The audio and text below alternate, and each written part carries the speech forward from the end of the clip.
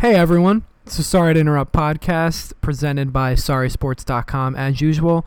Wednesday NFL Week 7 recap here. Sean and I got right into it. Went about 25 minutes on the New York Giants. This is really becoming a trend and it's getting depressing. After that, we jumped into the New York Jets, talked about them a little bit, broke down the AFC recap from Week 7, NFC recap from Week 7. We recapped our picks. Then we went into new picks. We also talked about league news wrapped up in there and some trade deadline talk, especially with the New York Giants because they pretty much have a fire sale going on there and in Oakland. So enjoy this pod. We will be back on Monday with our usual rundown podcast. And follow us on Twitter at Sorry Sports. Follow us on Instagram, Sorry_sports. Email us at sorrysports@yahoo. And enjoy the pod.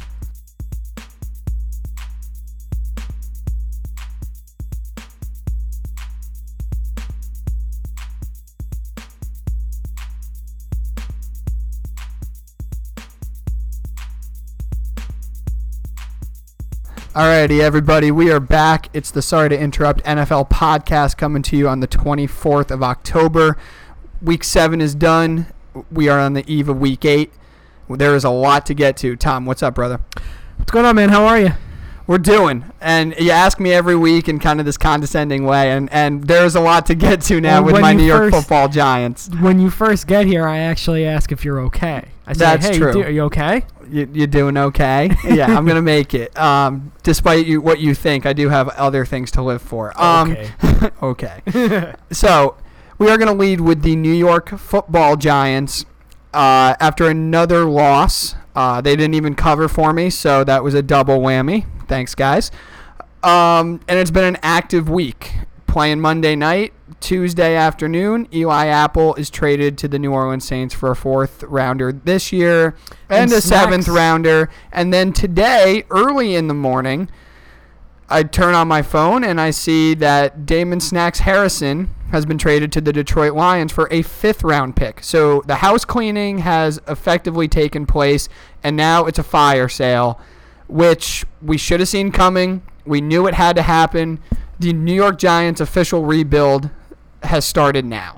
Well, I'm sure this joke has been made 100 times since Eli Apple was traded, but you could say, hey, the Giants traded Eli Apple. Yes. All right. I'm glad that you saw the same. I got that out. Yeah, I'm happy for I got you. that out. Everybody else is too. I'll tell you what, Snacks Harrison will do a really good job beefing up that terrible Detroit Lions. He's one of the defense. premier run stoppers in the league, and we know that. The reason the Giants were only able to get a 5th rounder from it is because of how old he is, the mileage he has on him, and also because of the salary he's making. That's a lot of money to have to take on, and you're not going to get probably the equal value that you would expect to get for a Damon Harrison. Eli Apple, I was actually surprised with what they were able to get from him. I guess they took advantage of the Saints being totally depleted in the secondary. Thought they were going to go out and get Peterson. But look at this, man. Within 3 weeks, the 2015 first-round pick of Jerry Reese, top 10 pick, out, cut, and now the 2016 first-round pick is now gone in Eli Apple. And who was the other pick? Eric Flowers. He got cut? Yeah, he got cut a couple weeks ago. Ah. They just turned him loose. They were trying to find a trade partner, and good joke. Yeah, like you're gonna find that. Maybe so it's a CFL team. Yeah, maybe he can go play with Manziel. But what I take away from this, man, is they just totally missed the boat, and every fear that I had and other Giants fans had heading into the draft, after the draft, preseason, and into the regular season has come true.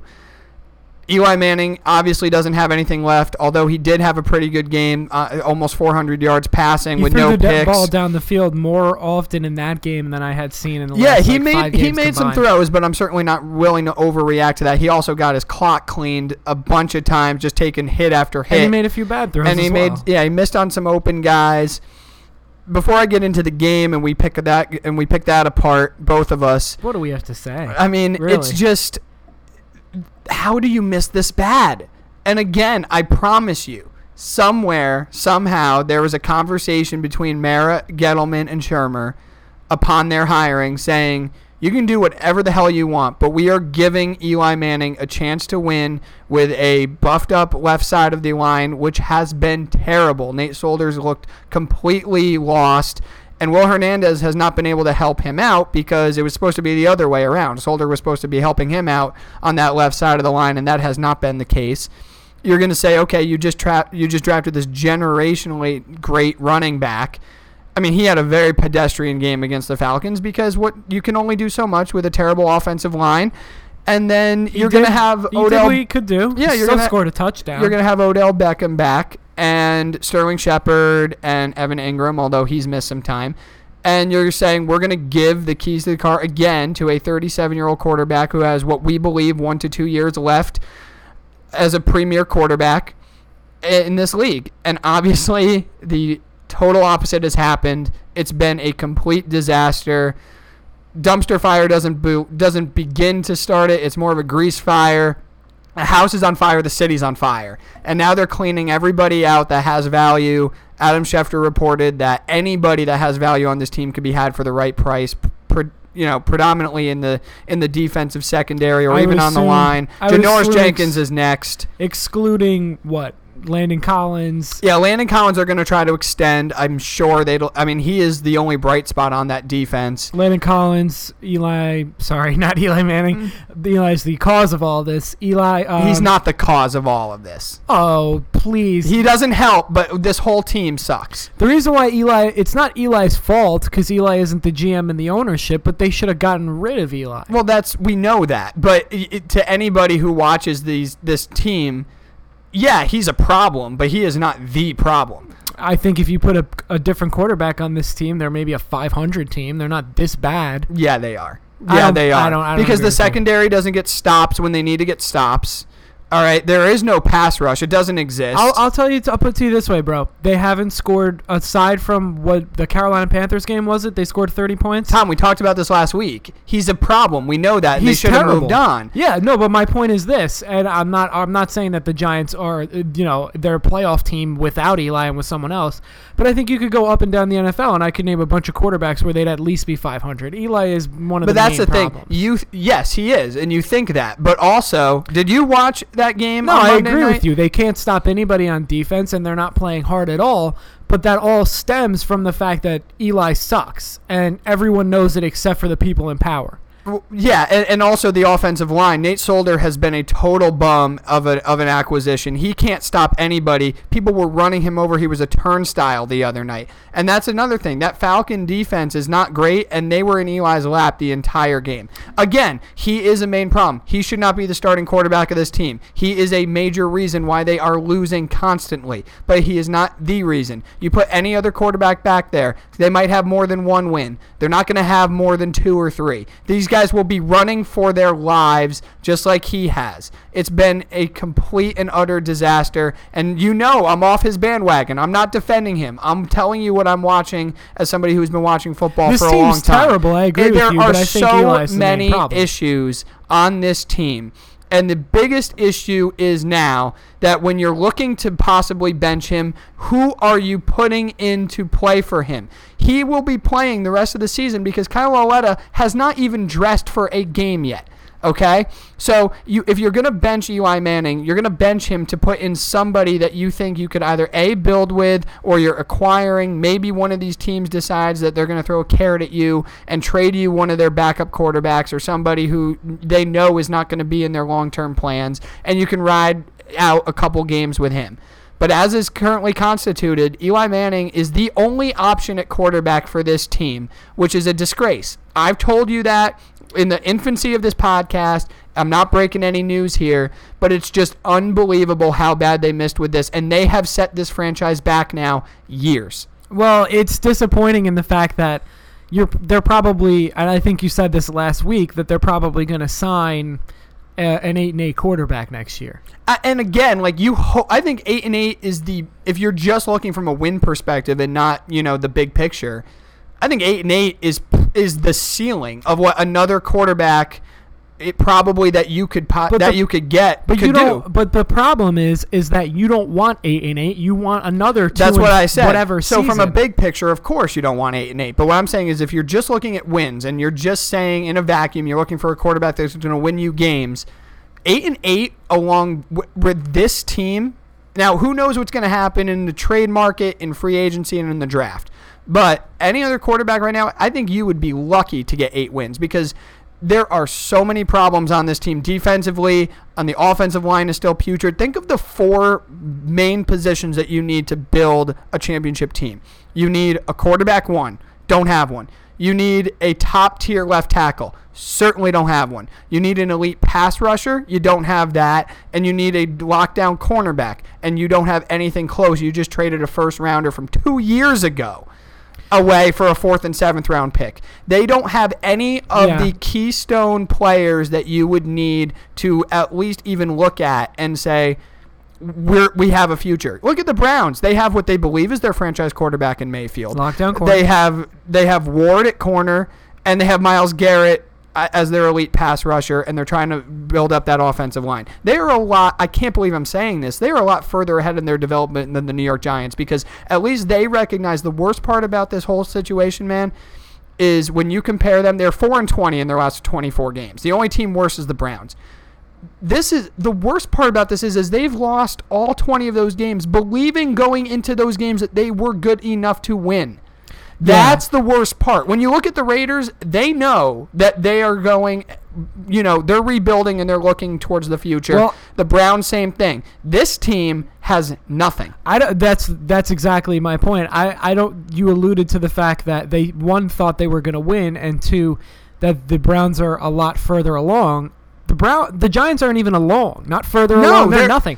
They were in a mode at the beginning of the season where they thought they were going to make the playoffs. They're a fetus right now. They're not even that. Yeah, they're a corpse. Yeah, they're dead. Boy, you took that far. That's on the total other side of the spectrum. Yeah, but yeah. I did. They haven't even started their infancy yet. You have a running back where you're only good with a running back when you have a team built around him, and you have a superstar wide receiver. Aside from that, what else do you have? You have nothing, and again, when you look at the people who also, and now they can't trade everybody because unlike other sports in football, you can't trade everyone that has value because you still have to field a team of pro players. Because if you don't, not to mention, I think in the NFL, I think it's the least, unless you're talking about a Kyrie Irving trade where it was basically free agency and these other trades. I think in the NFL, you get the least amount. You never get equal value for a guy you want to give. No. I think you get by far the least. Yeah, you're trading for pennies on the dollar. Yeah, I mean, Damon Harrison, like we said, is much more than unless a 5th round pick. Yeah, and unless you're trading with the Cowboys, which we know the Giants won't. But think about this, right? I mean, when you look at this situation, the Giants have lost all these games thinking that they're going to win these games, right? So obviously 2 regimes now thought a team was much better on the field than it actually was. The only person who didn't was Ben McAdoo, believe it or not. Yeah, and when he Which tried is crazy. and again, he went about it totally the wrong way, and I don't believe that he was the coach for this team. I don't know about Shermer. We're gonna wait and find out. Now Gettleman gets play calling doesn't look too good so far. No, it doesn't. Not that he has much to work with, right? But Gettleman now has a chance to be a real general manager because. Say what you want. He doesn't about have the handcuff of Eli and now he doesn't have the handcuff of Eli. The ball and chain of Eli attached to his leg. But also, where you can't go another direction right now because you don't have another option. If Lauletta had been dressing or at least taking some reps, then that's one thing. He's not even dressing. You're realistically looking at him maybe starting come week 13 or 14. I agree with you, but best case. But honestly, dude, I'm looking at it further along the line than Lauletta starting this year, or however you pronounce his name. I'm not great with names. Who cares about this year? If Eli starts all the remaining games left, all 16 games, or if Lauletta, whatever his name starts, who cares? You guys are going to be drafting in the top 3 regardless. As a Giants fan, personally, I would be more worried about next year when they go out and they sign a Tyrod Taylor, and you do go 8-8, and you don't get, 1, you don't make the playoffs, and 2, you don't get what you so desperately need, which is a cornerstone player such as the quarterback of the future. Right. Because then you're going to progress on this, and you're going to be the Washington Redskins for the next 15 years. Well, the only hope there is that you because what makes this even more pathetic is it's not like the Giants are, completely absolved of talent. They have talent. So the hope is that you continue to trade off people that have value. I would look at Evan Ingram. I would look at Sterling Shepard. Dave Gettleman is not attached to these players. He didn't draft them. If there's anybody, and going in, as I was tough though, just to finish my thought from before though, is you have to field a team of pro players, because unlike the other sports, it's all tied together, right? So you could stick a rookie third baseman out there. Maybe he's a butcher in the field and hits 150, and he is the reason a pitcher's ERA inflates. Whatever. You can have a situation like the Orioles this year. It's no big deal. But in the NFL, you're compromising other people's possible health. If you have Saquon Barkley, who you want to be your cornerstone running back and Hall of Fame type running back of the next 5 to 8 years, running behind a team where he could possibly suffer a career-ending injury because he has no protection. And I mean, if you want to look at Eli, I want him out. Right now, he's one bad hit away. I don't know how he's getting up from some of these in the first place, from being carted off the field and having a career-ending injury. This guy's got the rest of his life to live. Yeah. I don't want to see that. And I hope he retires. Nobody from a football standpoint, no matter how you feel about him, wants to see his last image on the football field or wearing a Giants jersey being carted off to a torn ACL or, a broken leg, which is very much possible in this situation. Same with Landon Collins. I don't want him risking his career going out and trying to make hits behind a secondary where there's nobody else on, who should be in the NFL playing. You're putting other people's careers at risk. So you can't totally rebuild, but in the offseason, look at some of these guys you don't flip at the deadline.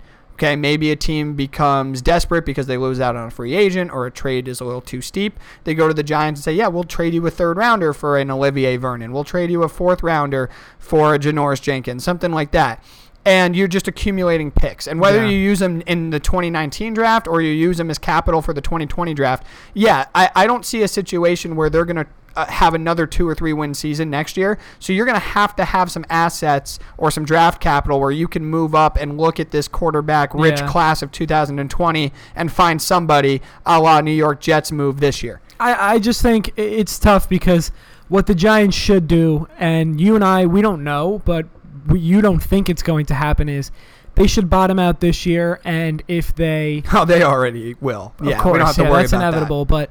if you don't see anybody you like, because this is supposedly, by all accounts, a very weak quarterback class, although they said, 2016 was a weak quarterback class, and you have Carson Wentz and Jared I think Goff. They meant more from depth. Yeah. You never know what's going to happen, but yeah. But again, if you don't think that Herbert is the guy out of Oregon that you want, fine. Take that stud offensive lineman from Alabama. Take Nick Bosa. There's your top edge pass rusher now for the next 5 to 8 years. Check that box. Again, but... Then next year, don't go out and sign a guy like Tyrod Taylor. Run out a guy like Luetta for the year. I know. Go 3-13. But we talked about this, right? In an ideal circumstance, they would. I as a fan want to see a full blown rebuild where they can position themselves to take that next quarterback who's going to lead them to several Super Bowls. But that contradicts the pick of Saquon Barkley.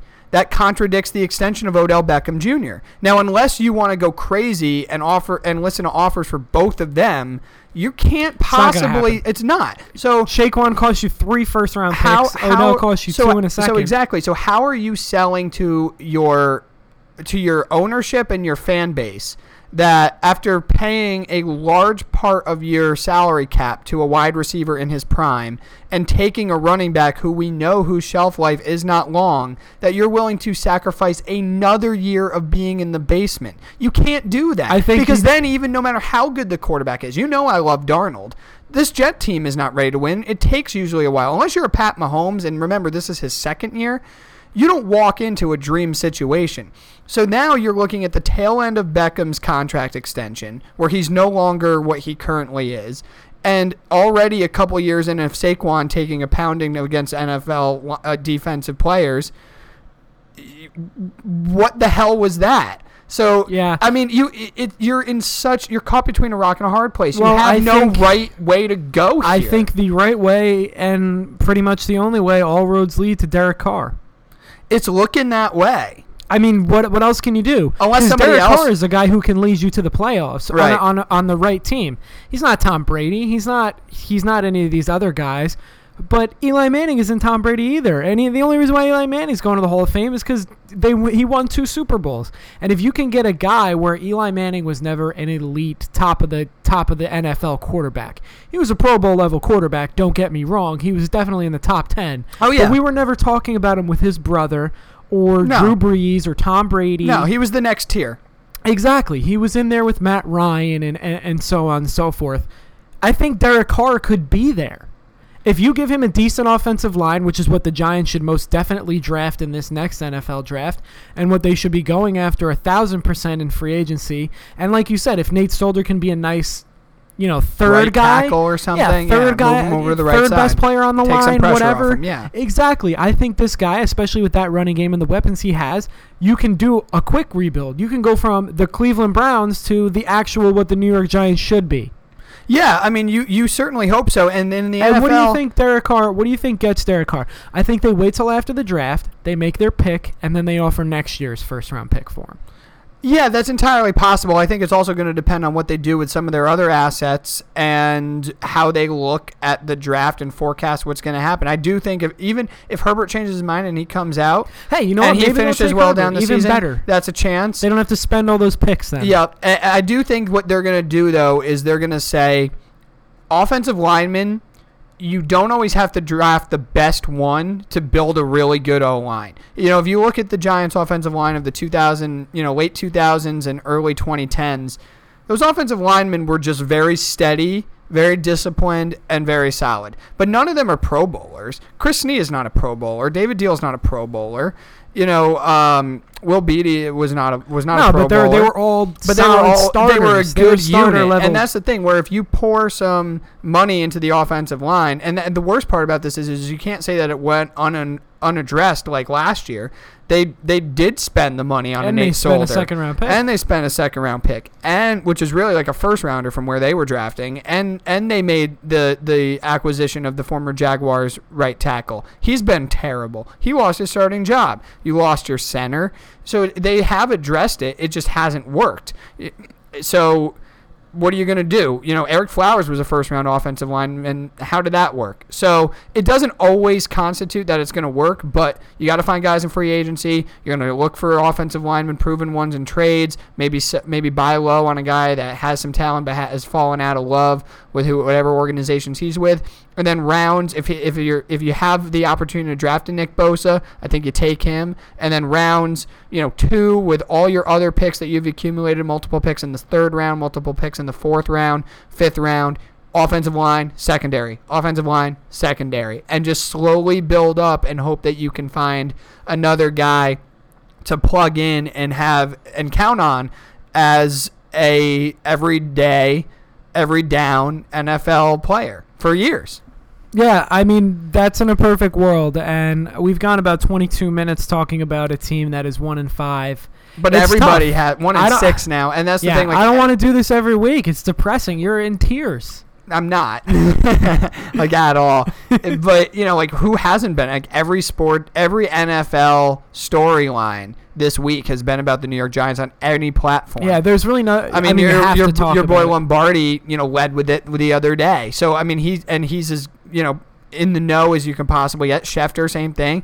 So it's a huge storyline because it's been so long that I can think of a team that's been this bad that thought they were going to be really good. It doesn't happen. Terrible NFL teams are terrible because they know they're going to be terrible and they're setting themselves up for the future. It's baffling. It's a real head scratcher because even to the everyday fan, if I took a person who's never watched football before and let them watch the Giants game from this past Monday, they'd be like, this team sucks. Yeah. Isn't the goal to score and shit?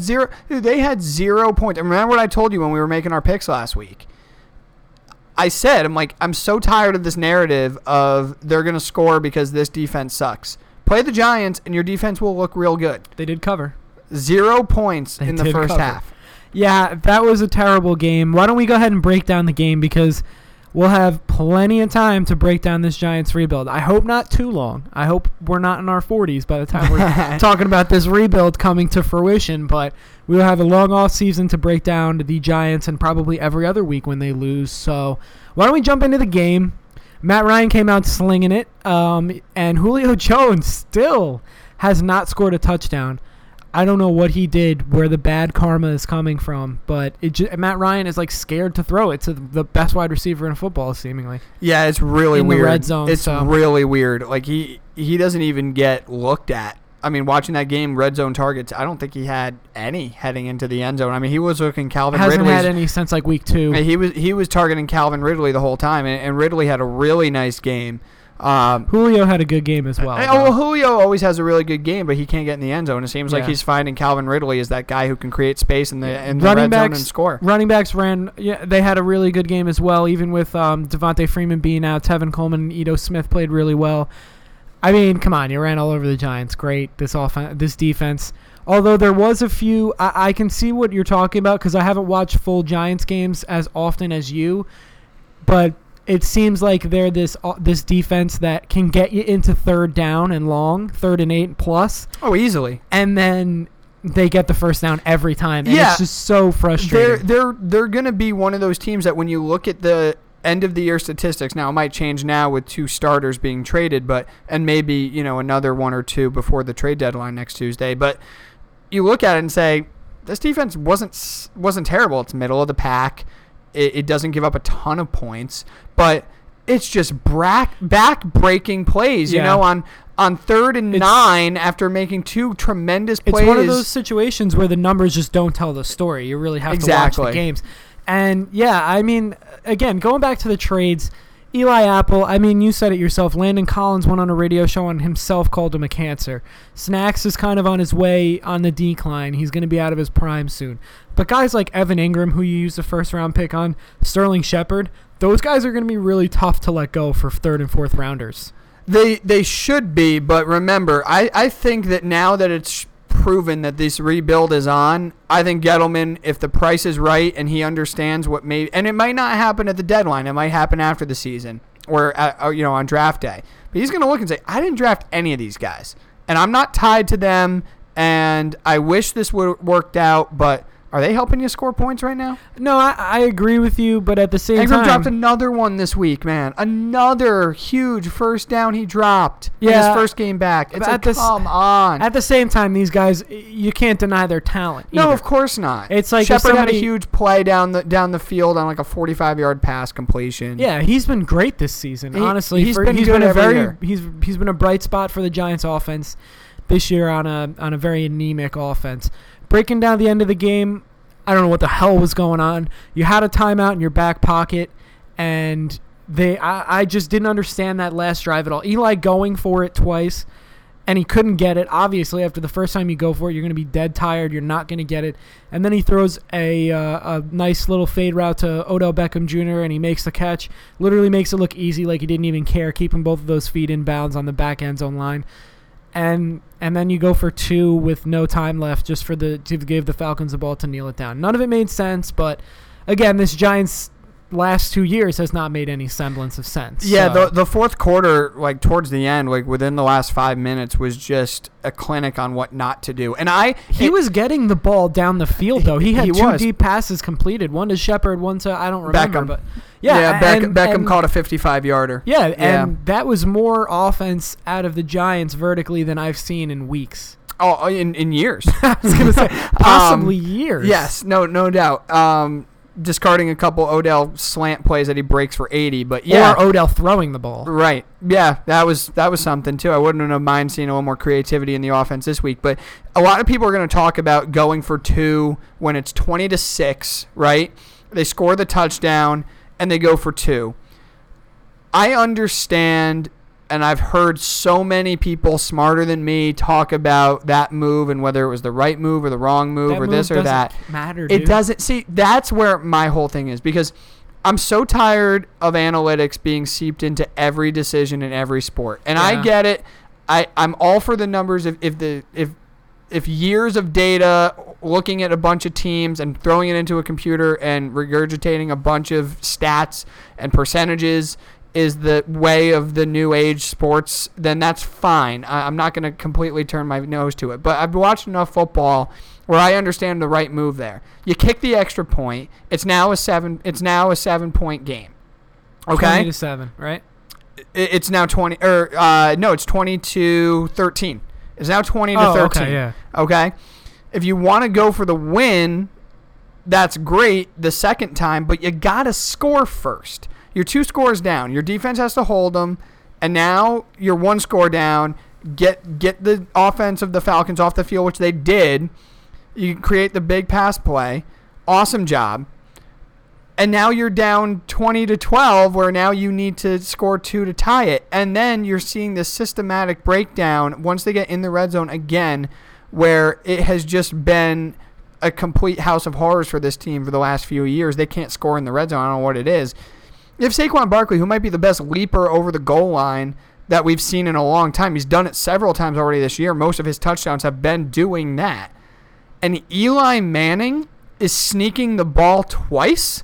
He did score the 2-point conversion. Saquon did, exactly. And it's just like, who is doing this? Is it Eli? Is it Shermer? I think it was definitely Eli because of the quick pace of it, or at least the second time it was Eli. It was just how quickly he got them to the line. He definitely ignored whatever was being said. I don't want to hear any of these things about how Shermer made the right call.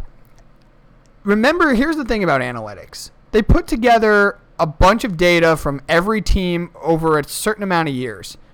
You watch this Giants offense, you feel good about them making 2. Well, analytics will tell you that the Giants defense is middle of the pack. Right, so it's a 12. There's that. They gain like a 12.6% chance of winning if they make that 2-point conversion. And remember, Eli did. It wasn't a great throw, but Beckham had it in both his hands and should have caught it. It didn't happen. Whatever. Now you're down 20-12, and I think that demoralizes the defense because now, instead of it being a 1-touchdown game where all you have to do is go tie it with an extra point again, the defense now is like going out there and it's like, fuck, we're down 8. It's like, wait, that doesn't make any sense to me. From just a casuals fan, like you said, like you show just a common fan, like, what's the right thing to do here is if you have options. You kick the extra point, right? Yeah, it's not like there's inclement weather, and this Giant offense, is not the 07 Patriots.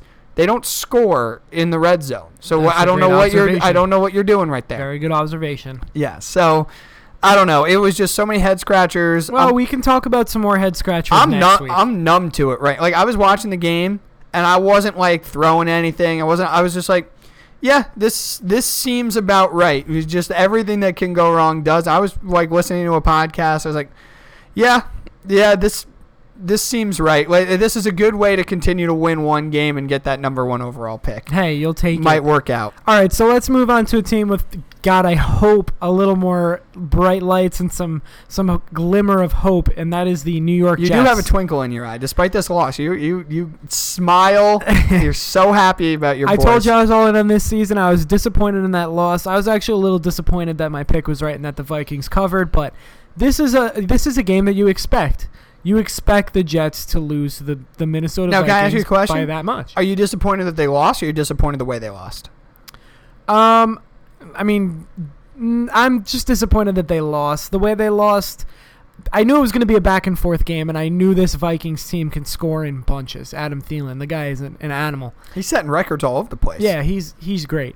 But I was a little disappointed in the Darnold picks, but that comes with the territory. A rookie quarterback who, it's not like this guy threw 0 picks in college and then he came out of nowhere and you're like, I've never seen him throw picks before. The guy had a lot of turnovers in college. He's a gunslinger. And if you go back and watch, he's always trying to make a play, and that's the thing. And don't even bring up the weather to me because, listen, people move all over the country all the fucking time, and they shovel snow and whatever else you want to say about us ordinary people, and you fucking keep on trucking, all right? He'll get used to it. I know he's from California, born and raised, and he played in the Pac-12, and he's used to playing in warm weather. He's a big boy. He'll figure it out. He didn't play well because he's gone from your baby boy to a big boy in a couple he's a weeks. Man. He's grown up.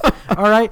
The reason why this team lost was not because it was 45 degrees and that Sam Darnold had a little bit of a chill and they forgot to put his long sleeves on for him and he forgot to take a cough drop at halftime. The reason why they lost is because they have a terrible offensive line. They are decimated at the skill positions. Bilal Powell may have career-ending neck issues. That's a rough deal for him. Definitely season-ending. You have Jermaine Kearse is pretty much your only wide receiver. They just cut Terrell Pryor. Robbie Anderson is a shell of himself this season, and Enunwa was out. So every single skill player is out for this guy. And you know what? And like you said a little bit earlier, when the starters are off the field and you start playing with second-team guys that should not be playing that long, that are fringe NFL players, it makes it really difficult for you to win games. Yeah, it does. And you got to remember, this guy, he could be a senior in college. I'm not worried about So it. it's not- I'm not and that's the disappointed thing, about like, how you they can't be. lost. Listen, this team is not going to make the playoffs as currently constituted. It's fun. It's fun to watch. It's fun to watch them be competitive, and it's fun to have a quarterback that you can actually root for and watch him grow. But, I mean, come on. This team doesn't have any players that they need to make the playoffs. I don't want them going out now that they're short at running back, although Elijah McGuire is coming off IR as Bilal Powell is going on to it, which is, it sucks for Bilal Powell, but it's convenient for the Jets. I don't want to see them go out and get a guy like Le'Veon Bell. Oh, I don't think they will. No, I don't assume so either, but... Remember, you're scarce at draft picks, too, so you got to be careful. Yeah, absolutely. So, listen... I expected them to lose this game, and I expected the Vikings to cover. The Vikings, in my opinion, are a top 5 NFL team when fully rounded into form, and exactly that happened. The only thing I was disappointed in was Sam Darnold's decision-making. He threw a pick into double coverage, which seems to be like an every other week thing for him. But they just went out and got a guy in Rashad Matthews who was not cut because of talent in Tennessee. This guy's a really good player. He's just always hurt, and he started to get into a little dispute with the Titans and actually requested to be traded. Whether that's good or not, we'll find out. But that's the only thing I was disappointed in seeing was some of Sam Darnold's decision making, but that comes with time. That's all I take away from this game. And the Vikings are good, even with Dalvin Cook being out until probably week 11. Yeah, I mean, obviously, you know that I picked the Vikings as my NFC representative in the Super Bowl, so I expect them to be really good as well. I would say the only thing that I was a little disappointed in from the Jets' perspective was I was hoping for their sake that the game would be close and they'd lose in the end, kind of like how they did last year against the Falcons and the Panthers when they're just not as good of a team. You know, they were riding such a high from those previous 2 weeks at home. They played so well against the Broncos. The offense was tremendous against the Colts, and I know the Colts defense is really bad. And when healthy and when on point, that Zimmer defense is great. I would have liked the game to be a little closer than it was. But you also have to keep in mind, not only are they missing all of those skill guys and the guys I mentioned on the offense, they're also missing Marcus May, who is a starting really good safety, and Tremaine Johnson, who's a Pro Bowl cornerback. Listen, they were totally beat up, and they have been for weeks. And I'm not making excuses for the guys. But it's just that's why they lost. Yeah, you lost to a vastly superior team. Yep. But I think, if it was 37-27, I would have felt a little bit better. If Darnold was able to put the ball in the end zone a couple more times, that would have been good. He didn't look good throwing the football. He had a couple of drops, certainly not his fault, that were terrible. That was probably his worst game. Yeah. That and the Dolphins game. Yeah, and the Jaguar game was rough too. But, he's a young quarterback. He's going through the motions. I still don't know how, if you, as a Jet fan, you could not feel good about him. It just felt like one of those games where I think fans understand the situation they're in, and you just wanted to see that it wasn't, the quote-unquote same old Jets, where there's some hype behind this game. They could go out, really play well, even in a loss, and they weren't able to do that. That game was never really close. But, you move on from it on a team that's not going to be a playoff team. You're going to Chicago this week against Mitchell Trubisky. You like to think you might have a chance, although he's been playing well lately. We'll get into them later. Who knows? I mean, this Jet team, all banged up, lots of issues on the offensive side of the ball, defensive side of the ball. You expect them to lose to the Vikings. I would just say I was hoping that it would be a little bit closer, especially what they had done the previous 2 weeks. Yeah, I agree with you. The score didn't really matter to me, but your point about Darnold and just showing a little more competence and whatnot would have been nice. But yeah, you turn the page and you move on to the next week. Yeah, that's all you can do. Absolutely. So why don't we move on to some of the AFC games? We'll lead it off with the Kansas City Chiefs doing whatever they wanted to the Cincinnati Bengals, and that's a Cincinnati offense. I mean, listen, they have a really good defense, or at least we thought they did. That's an offense with Tyler Boyd, A.J. Green, Joe Mixon, and Andy Dalton leading them out there that has been pretty good this season, and I think this is more of a testament to Kansas City's defense rounding into form. I don't think they're ever going to be a top 10 defense this year in the NFL, but their corners played pretty well, and I just think that team looked a little bit better on defense. Do you chalk that up, though, to they're getting better on defense, or is that more of just that's going to be one of those Andy Dalton games where he just doesn't play well, and from the start he doesn't have it? I mean, they won. What was the score? Like 45-10 or something like that? Yeah. I mean, it was a bloodbath. Yeah, and I think that you have to give a little bit of props to the defense because Andy Dalton's terrible, but he's not Eli Manning out there. So I mean, I'm just gonna keep going. I just think that defense is getting a little bit better, and like I said, they're not gonna be a top 10 defense, but they're not that terrible. They're not as bad as we were saying, where it was just like, oh, just score 50 points and the other team only has to score 48. I think that this defense can hold teams, and it's going to be a little bit better rounding into playoff form. But let's look at the side of the ball that really won this team the game, and that was the offense, who did whatever they wanted. Travis Kelce had a great game. Tyreek Hill had a great game. And Kareem Hunt had an all-time game. He was just an absolute savage out there. You remember of course, Mahomes. Remember the first 2 weeks where Kelce didn't score and Mahomes wasn't getting him the ball nearly as much as Alex Smith was, and you're like, oh, this would be such a great story if he could get his Pro Bowl tight end the ball more. Yeah, apparently he figured that out quite quickly. Yeah, that was pretty easy for him. Yeah, not difficult. The weapons they have is ridiculous. Mahomes, just another game for him, 358 with 4 touchdowns and a pick.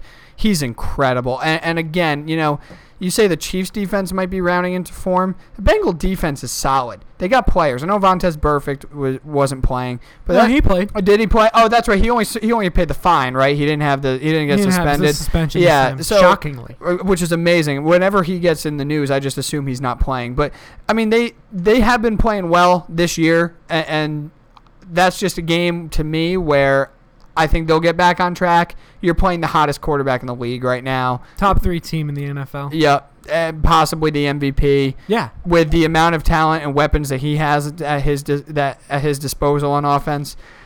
In Arrowhead, that's a tough position to be in. And to me, it seemed like the offense was just flat.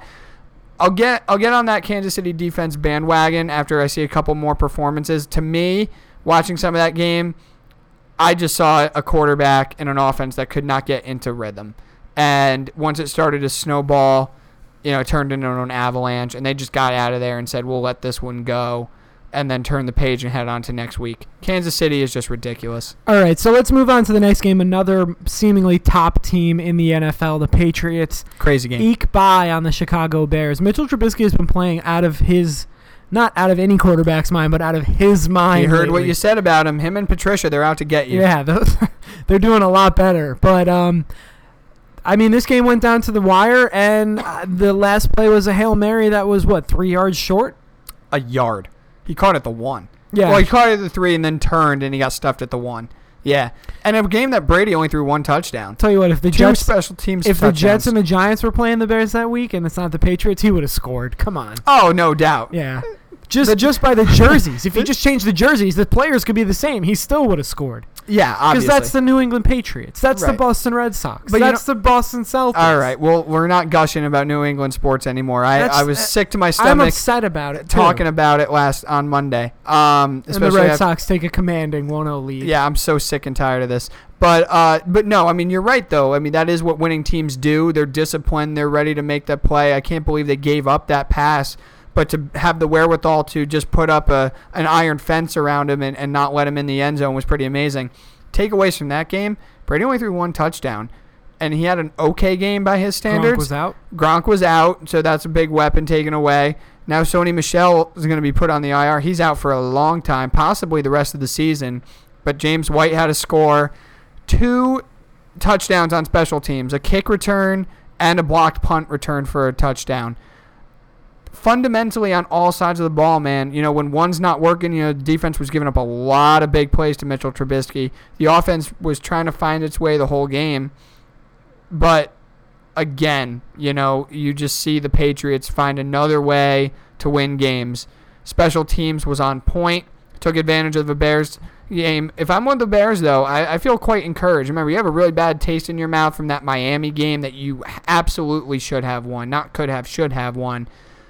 And you come home and you're playing Belichick, who you expect to embarrass a guy like Trubisky. Trubisky was throwing the ball all over the place. He did Played miss well. some throws. He did miss some plays that, a better quarterback probably makes. But I'm not going to complain about his stats or about the performance he had. That's a good game.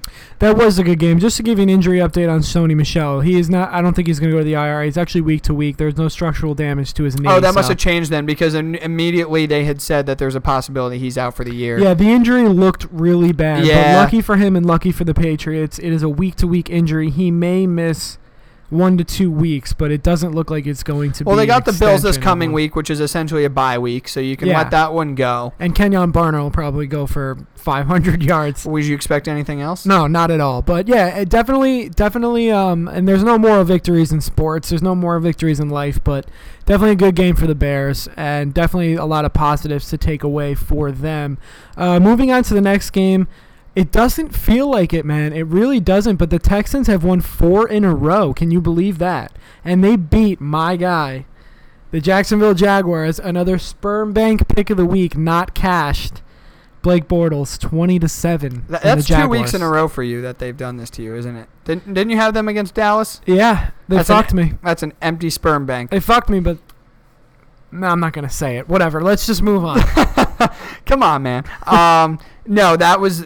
It does not. To answer your question, whether it was rhetorical or guided to me, I have no idea that the Texans have won 4 in a row, because they've done it in about the least impressive way they could do it. If it wasn't for the excellent, quote unquote, sarcastic game managing of Jason Garrett, they probably don't win that Sunday night game against Dallas. They squeak by because Nathan Peterman throws a pick six in a day where the Texan offense just could not have looked worse. They were right up there with the Giants for terrible performances.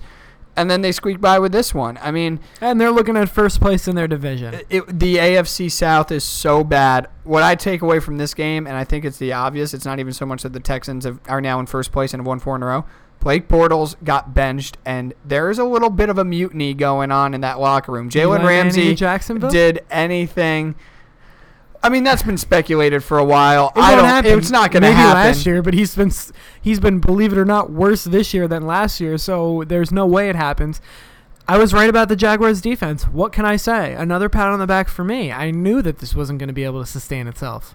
I mean, it hasn't been good, but I think they're demoralized by the fact of how bad their offense is. No, and Blake Bortles plays great when he can get them to a lead. It's just he can never get them to a lead. No, he can't. I mean, when you get benched on the heels of getting the organization's blessing of a 3-year extension, I mean, that's Giants-esque. Like that, as far as evaluating personnel. But Sir Blake Bortles is back in London this week. He is an honorary sir. He is. He is knighted by the Queen, and this is basically the London Jaguars. So hopefully they can get things turned around. I'm pretty sure that this is going to happen within the next couple of years, but I'm shocked by how bad he's been. Like he has been bad in his career, but he has shown flashes, especially in that playoff run. Yeah, he can make throws. He can rally that team. But now there's a mutiny. Dude, earlier in the season, didn't he throw for like 400 yards against the Patriots? He had a couple games. The Patriot game for sure. He had a couple games. He looked really good against the Jet defense. And what was that, week 3 or 4? But the thing for me with defenses, and I've seen it enough, especially with the Giants defense of last year and this year, and a bunch of other teams too with bad quarterback play. You look at the Bills. It's so hard to gauge a defense because you can only play so hard for so long, and knowing that your offense is just doesn't have the ability to, let alone score, but even move the ball past midfield or generate a first down or two on a drive. I mean, that's just crippling, and it's so hard to get those guys galvanized to go out there and put on their best performance when you're out there the entire game. Yeah. So if they had a better quarterback, I mean, right now, like you said, Sir Blake Bortles, this is where he usually plays great. Get him out to London, and if he doesn't play well, maybe they'll keep him out there. Yeah, maybe they'll just cancel his plane ticket back. Props to the Texans now, 4 in a row. Whether it's whether they're doing it in a glamorous way or an ugly way, 4 wins. Absolutely. So moving on to the next game, another really good team lately, and people are shitting on them. The Chargers squeak by 20-19 in London over the Tennessee Titans. Thank you for the backdoor cover, Tennessee Titans.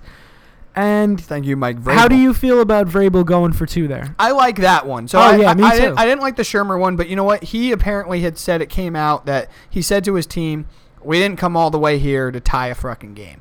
And I like that. You know what? This team's trying to keep pace. If they get it, that could be something that builds momentum. And if they don't, you're not going to lose anybody in the locker room because you went for the win. And with the amount of overtime games we've had this year and ties even, you don't want to go to London to play an overtime game and lose knowing that you could have made the play to win. That is a situation where you can go for 2. And I applaud. That's a situation that makes sense. Yeah, I applaud it. He didn't get it, and that's okay. But, he's going to inspire his guys in his locker room saying, we went for a fucking win. I trusted you guys, and we just came up a little bit short. What did you take away from it? I just think that the Chargers are better than this. I think that they should have won that game by at least a touchdown, but crazy things happen in London, and I think the Chargers are one of the best teams in the NFL. They've done a really good job winning games, and I guess you would call it treading water until their guy Joey Bosa can come back. They've only lost 2 games so far this season, and that is to the LA Rams, who are, of course, 7-0? Yeah, they're 7-0. And the Kansas City Chiefs, who have... Unless they had a bye. Either way, they're undefeated. Yeah, and the Kansas City Chiefs, who have the MVP on their team and one of the best offenses. So if you only lose to probably the number 1 and the number 2 team in the league, you're still a pretty good team. And their schedule weakens a little bit. I think they probably have the Rams one more time, or maybe the Chiefs one more time. But aside from that, it won't be the Rams. This team can coast into hopefully a wild card spot, and that's pretty much that. They'll have to go to Arrowhead and play the Chiefs at some point down the line because they got them week 1. This should not have been a 1-point game, but again, we just said it before: a win's a win. Get back to the States with a win, and hopefully they can figure it out. They're on a bye week this week. So hopefully they can get Melvin Gordon healthy, who did not play in this game. I guess he got cramped up going over on the flight. What a waste of time for the guy. Go all the way to London sucks. And then not play. Well, maybe he got some sightseeing in there. Yeah, I'm sure what I'll say about the Chargers is, don't you feel like they're kind of like the Michigan of the NFL, where it's like they lost early, and it turns out that the teams they lost to are just so good, but nobody's really giving them that much credit because the games they have won, they squeak by with a win like this. But then you turn your page and it's like, Michigan's now ranked in the top 5, and the Los Angeles Chargers are one of the best teams in the NFL. Yeah, but the difference is nobody has to have an opinion on the Chargers. As long as they keep winning, they're going to the playoffs. So Truth. That doesn't matter for them. But when they get Bosa back, I think this team is going to be a completely just comparing, it kind of feels the same. I agree with you. I was just saying the benefit for the Chargers. All right, so let's move on to the last game of the AFC. And, what do we have to say about this one? The Colts beat up on a guy who hasn't played since Lord knows how long ago, and Derek Anderson and the Buffalo Bills, 37-5. Interesting score. 5 points. They got 5 points, which is about 5 more than I was expecting from Derek Anderson.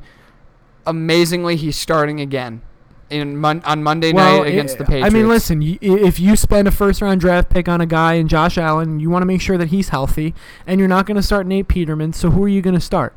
It's Terry Bradshaw?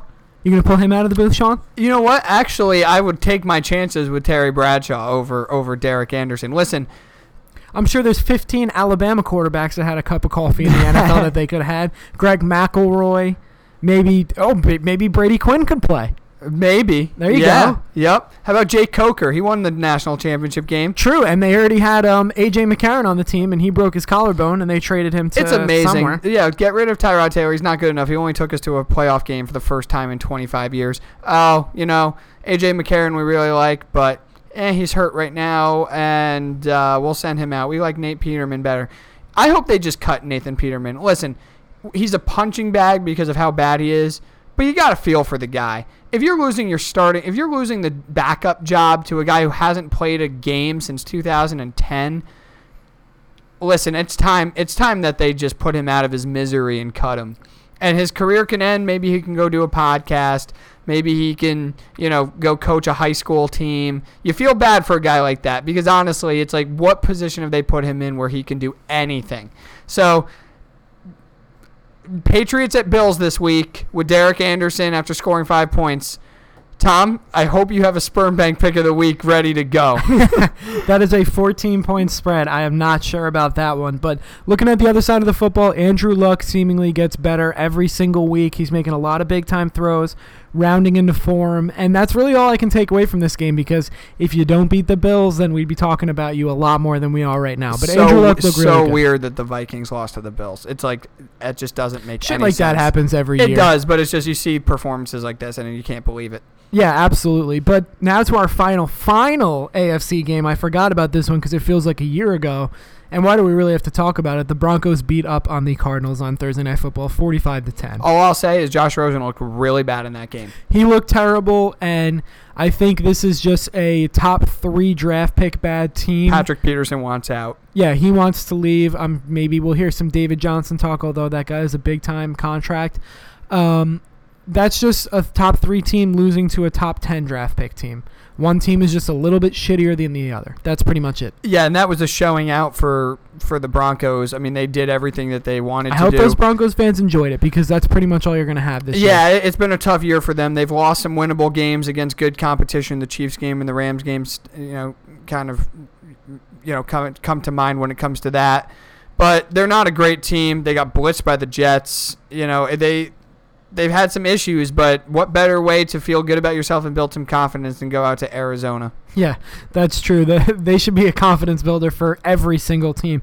Moving on to the NFC, the Rams continue their undefeated streak for this season, 39-10 at the Niners. I thought this game was going to be a little bit closer. I did personally. too. I thought C.J. Beathard looked really good against the Green Bay Packers. Probably because it was the Green Bay Packers. True, but I mean, listen, this Rams team's great. Their front line on defense really seems to be rounding into form. Their secondary is still a little shaky with Talib being out until week 10 maybe, and Marcus Peters being hurt. But what does it really matter when you're playing the Niners and you have Todd Gurley on your team? I mean, is he second year in a row MVP? I mean, it's him and Mahomes. Yeah. I mean, he's about as valuable. I think he was Offensive Player of the Year, but that's basically, those awards are so stupid. It's all the same to me. He's incredible, man. And then, he just opens everything up for Jared Goff. He runs even though like he's shot out of a cannon every time. Yeah, oh, absolutely. But he's so patient that he hits the hole every time as well. And he's got a great line blocking for him that create those holes that he can just, push through better than any running back in the league. Remember way back when he sold an autograph for like $200 and they kicked him out of the league? How stupid that was. He came from college football. Came from running back University of Georgia, man. They just pump out running backs. But to finish up there, you got some injuries on the offensive side of the ball with concussions. Cooks is always a concussion issue, and I mean, he had that concussion earlier last year in the Super Bowl, and then he had another concussion 2 weeks ago. Cooper Kupp isn't really a concussion thing. He's out for a couple weeks because he had that really scary injury where when he was tackled, his body was going one way and his leg was going the other way. I believe it was initially diagnosed as an ankle, but I think it's been changed once they found out what actually hurt him, and he said what hurt instead of all these stupid-ass speculators that it's a knee injury.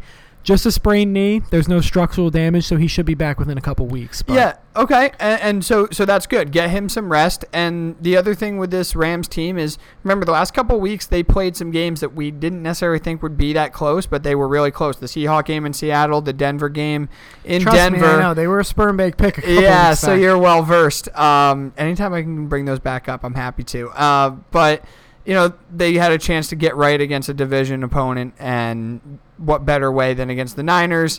That team's going to be drafting in the top 5, and actually might be a good spot for them because they already have their franchise quarterback who just needs to get healthy. Absolutely. So let's move on to the next one. Drew Brees has officially beaten every single team in the NFL, along with, who is it, Peyton Manning and Brett Favre? No. He is the only team to beat every team. Player to beat every team? Yeah. Mm-hmm. Yeah. Oh, no, you're right. Yeah, Peyton and Favre. You're right. Yep. Peyton and Favre have done that as well, but just another thing to check off on his Hall of Fame stats for his career. They barely won 23-24 over the Ravens, and I believe they won because Justin Tucker, who has been in the league, 8 years now, something like that? It's been a while. Never missed an extra point. He missed an extra point. 222 of 222 before that kick. That's crazy. I mean, listen, it's going to happen at some point. I'm sure they shouldn't, you're not going to be worried about him getting cut or anything crazy like that. but that's just the way it goes. This game was a lot closer than I thought it would be. I thought the Saints would pull away, but this Ravens defense is for real. Only giving up 24 points to that electric offense in the New Orleans Saints is something to be said. And, I mean, Joe Flacco is having a pretty good year by his standards recently. He's doing enough. He's had some big games, and he's had some games where he's done enough to let that defense take over and play with a lead. He hasn't made the big mistakes this year, which has been very important for him. Yeah, and he's one of the best quarterbacks ever at just drawing a pass interference as well. Yeah, that helps. Underthrowing the receiver to come back to it. He can sling it, and it goes just far enough where the wide receiver has to turn back and run right into the DB. Yep. That's it. Hey, that's flag football kind of, but get it done. Yeah, whatever gets it done. All right, moving on to the next one. The Buccaneers kick a field goal. Was a deep one too in overtime to beat 56-yarder. Yeah, to beat your Cleveland Browns. My Cleveland Browns. That's right. Yes. Officially on their bandwagon. Hopped off Eli right onto the Browns. Right on to Baker. You are a winner, bro. You are a winner. Yep. Yeah. Who do you root for again? But yeah, no. That was a fun game. And the Buccaneers. I mean, you look at the Browns, dude. You could make such a good case. And this was an overtime. This was their third overtime game. They could easily have tied again. Yeah, but they also could have easily won. I mean, lost. This team is. They're playing close games. They're right on the cusp. You know what they need? You know what they need to win games? A head coach. But let's move on to the next game. Maybe they can find one day. Yeah, hopefully. All right. Well, they should probably stop re-signing a guy that's only won 2 games in how many years or however many he's got now. But let's move on to the next game with another one of my favorite. Those are 2 big wins. You take that back. Let's move on to another one of my favorite head coaches. The Lions are playing well. I might have been wrong about this guy, Matt Patricia. Hey, listen, they've won some games that you didn't necessarily think they had a chance, especially after that ugly performance week 1 at home. Matt Patricia era could not have started off worse. But, yeah, I mean, that team's not bad. I told you before the season, they don't do anything incredible. They're too good at the quarterback position offensively, and they have players on defense, especially now adding Snacks Harrison, where they're not going to be a terrible team. And I tell you what, they've been drafting running backs forever. Javad Best, all on down the line, and it seems like they just can't find anybody. Well, they did. Well, it looks like Kerryon Johnson might be that guy, the rookie out of Auburn. He fits that offense really well. He's giving them an extra dimension where Stafford doesn't have to throw the ball 90 times a game. And they went into Miami and won. I mean, listen, Brock Osweiler was starting that game. But Brock Osweiler regressed to the mean. Yeah, he went back to Brock Osweiler. Now, remember, that Bears game, he played really well. You can't take anything away from him. Where the Bears defense prepared for him, Khalil Mack's been dealing with injuries, who knows. But all I know is that you should never let Brock Osweiler be the reason that you lose. And good for Matt Patricia, drawing up a defense that was able to stop him. Stafford and Kerryon Johnson put up points. Good win for the Lions. They're keeping a little bit of pace in that NFC North and definitely positioning themselves for a wild card. Yeah, they could definitely sneak into that wild card. I don't know about the division, but hey, they're in it with the rest of the teams, which is more than they can say usually. So moving on to our next game, this is an NFC East showdown. Remember when we said that the Redskins were going to be the worst team in the division in our preview? Yes, I was wrong. We were both wrong, and we just don't know shit. They beat the Cowboys 20-17. 4-2 now. Yes, they are 4-2. They have a stranglehold on the division. I still think the Eagles are going to take this one in the long run, win that division. The Eagles might be like your Cubbies. Like you just keep waiting for them, and they just don't come back. Who knows? We will find out. Wouldn't break my heart. No, it definitely wouldn't break your heart. I don't really care, but I hope they make it just for me to be right. But let's break down this game. So I chalked this one up to bad coaching. Really? Yeah. Jason Garrett? You shocked? Bad coaching? Future Princeton head coach Jason Garrett, bad coach. He's getting another game closer to that Ivy League sideline. No, I'm not surprised. And you can chalk basically every Cowboy game up. The clapper. Yeah, the clapper. Pretty much all he's good for is clapping on the sidelines. But, yeah, this game was just bad coaching. The Cowboys had plenty of opportunities to win this game. That is reflected in the 20-17 score. Let's move on to the next one. The Panthers come back from a huge deficit, 21 points unanswered in the fourth quarter, to beat the said Philadelphia Eagles. wow, what a comeback by Cam. And honestly, he's known for that. He is, but he made plays that he didn't make the week before in Washington. They were in that game and they were driving ready to. He drove the ball down the field, which he hasn't been doing all season. Right. I mean, he had opportunities in that Redskin game where he should have won that game. Oh, He just missed throws. He didn't miss those throws in this game. What is it with the Eagles? Like, did they just get complacent and decide that they weren't going to play, like, they were just going to play prevent defense against Cam Newton? Well, their kicker was terrible in this game. But you can't give up a 17-point lead at home in the fourth quarter. I think after you give up 14, then it's like, all right, we got to figure something out here. It was but bad. When Cam is rolling like that, and him more than any other quarterback in the league, just because of the threat to not only run, but run over you, right. There's really not much you can do. No, but that Eagle defense is definitely better than the way it's played. And I know they killed the Giants, whose offense is awful. They just lost a key player to, I think it was a bicep tear or a tendon tear in his arm for the season. So cannot lose games like that. You're the defending Super Bowl champions. Good teams, playoff teams, defending championship teams do not lose games like that. That could be a loss where you look back, and especially if the Redskins, who have the Giants this week, they're 5-2, and the Eagles, they might play well and win some games, but this is a game you're going to look back and say, that was a game we had to win, and this is going to cost us the division. Thinking. I don't trust the Redskins I'm totally, in agreement with you if they were in any other division, but I think how that about the AFC South? Well, that too, yeah. One of those two divisions, I think you can get away with losses like this. You're basically at the halfway point of the season where you can kind of coast and still make the playoffs just because of how bad the division is. We're almost at the halfway point, and that's the thing is I was looking at the Redskins' schedule coming up. I mean, they still get the Giants twice, and there's a lot of winnable games. And Alex Smith, you say what you want about him, he's not going to make the Kirk Cousins terrible interceptions at the worst point. It's your throws. guy, Kirk. I know, I love Kirk, but that's what the Redskins fans are saying. You get as a guy that in games. Alex Smith isn't going to make the big plays that Kirk Cousins used to make, but he also probably won't put them in a position where you lose the game on a terrible pick. Alex Smith is officially back to his first years in Kansas City and his years in San Francisco, where he is check down Charlie, game manager, quarterback. It's working for him. They're 4-2. Absolutely. I agree with you, but it would be nice to see the guy drive the ball down the field a little bit like he did in the last season with Andy Reid. Don't have to if Adrian Peterson's turning back the clock. Another huge game for him. I agree with you, but you're going to be playing teams with much better defenses than the Carolina Panthers and others, and he will have to drive the ball down the field. I'm not predicting them to win the Super Bowl. No, all not I'm saying is even in the with playoffs. the schedule that they have coming up and the way that they've been playing and some of these bad losses, choke jobs by the Eagles and Cowboys, I'm pretty sure that they've got the easiest path to win this division. I don't know how it'll hold up, but if Smith just doesn't make bad turnovers, he makes enough plays to win. Adrian Peterson plays well, and that defensive front four is really good. They might be the team.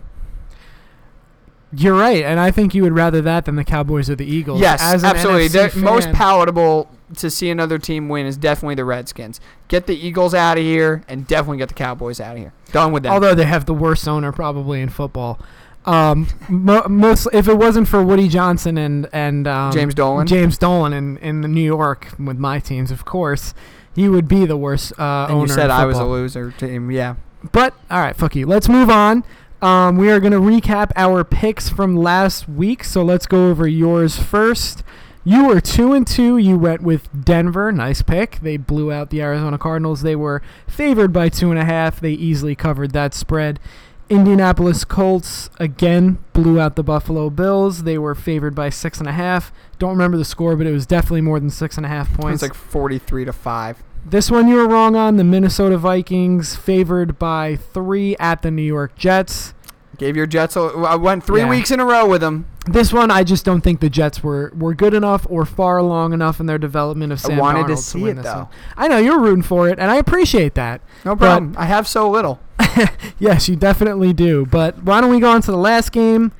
This one you were wrong about, and this one hurts. This one hurts all around. It's just a double whammy. Yeah. So you had run me over and then back up to run me over again. Yeah, that's what happens. You had the Atlanta Falcons -6 at home, and not only do the Giants lose that game because what the hell were they doing in the fourth quarter? Well, what the hell were they doing all year? Last three years. Get on with the analysis. But they backdoor cover as well on that Fuckers. touchdown by Unbelievable. by Odell Beckham. So that puts you at 2-2 on the week. We'll go back over my picks. I am at 3-1, by the way. Congratulations. I had the Tennessee Titans with a backdoor cover in London, plus 6.5 against the Chargers. Minnesota Vikings. Sir Tom Bacino with that one. Minnesota Vikings plus -3. They beat the Jets. The Giants, I had them covering. They did do a backdoor cover, and my one pick that was wrong, Spermang pick of the week, Jacksonville Jaguars. So unfertile. You're screwed. Yeah, I'm done. Yeah. I think somebody performed surgery on me, and I didn't even know about it. All right, so why don't we get into our picks for this week coming up, because we already went over the league news and pretty much everything that's going on. Steelers are going into a bye week, so we don't have to do our weekly Le'Veon Bell talk. Nice to talk about Amari Cooper the other day, too. It definitely was. We'll see how that goes. Cowboys are in a bye this week, so he can definitely integrate into that offense. I think he'll be a little bit better than what he was in Oakland because they weren't really using him that well. But is he going to go back to a 1,000-yard season? No. Two things from this, actually three.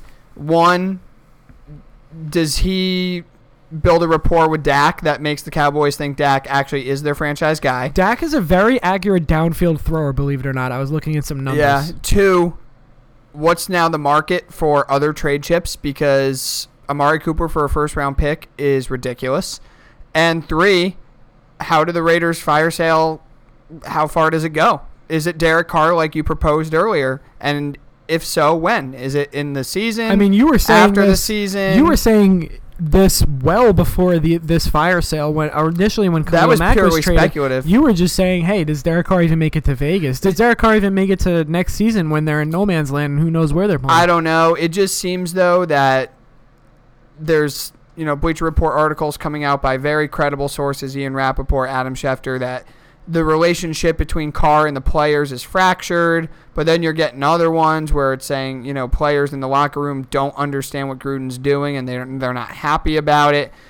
It's just a total mess out there. It makes me feel just a tiny bit better about what's going on with my Giants. But I don't know what's going to happen from this trade and the fallout from it with other players involved, with both organizations. A lot's going to have to said for it, in the Cowboys' final 8 games.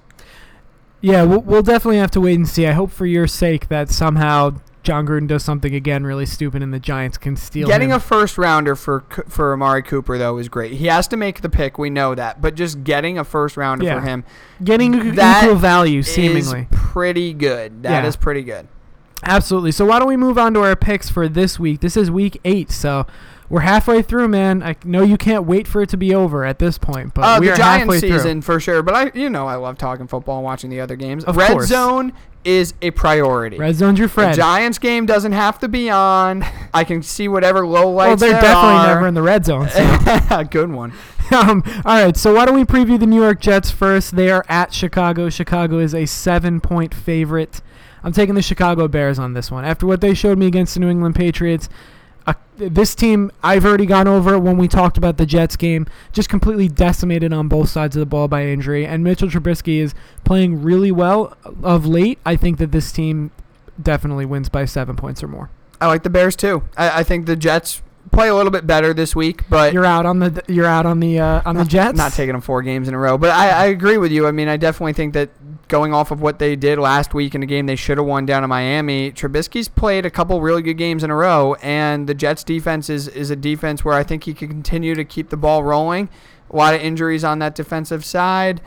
And also offensively, it's going to be another tough weather environment for him in Chicago. He's gonna get used to it. He'll be fine. I totally agree with you. It's weather, Jesus Christ. Exactly, but you're acting like they cut his arm off, and they're like, "Oh, he's gonna have to figure out how to play with one arm." First of all, it's not now. me. It's literally everybody, and that's the dumb speculation. It has been. It has not always been, man. There have been guys who just straight up cannot play in the cold. He's not one of them, but I'm saying this is another environment for him where he's gonna have to get his feet wet and get used to it. He's not going to have a great game this week. I think the Bears defense also gets back on track because they've been giving up points in bunches. Khalil Mack is banged up. They have some other guys banged up as well. But I think that this is a game they know they should win if they're going to keep pace in a playoff berth and a playoff chase in the NFC, which is wide open. I think the Bears get it. All right, so let's move on to the Giants. Why don't you go first? Yeah, I'll make this very, very fast. Washington. All right, I'm going to take the New York Giants.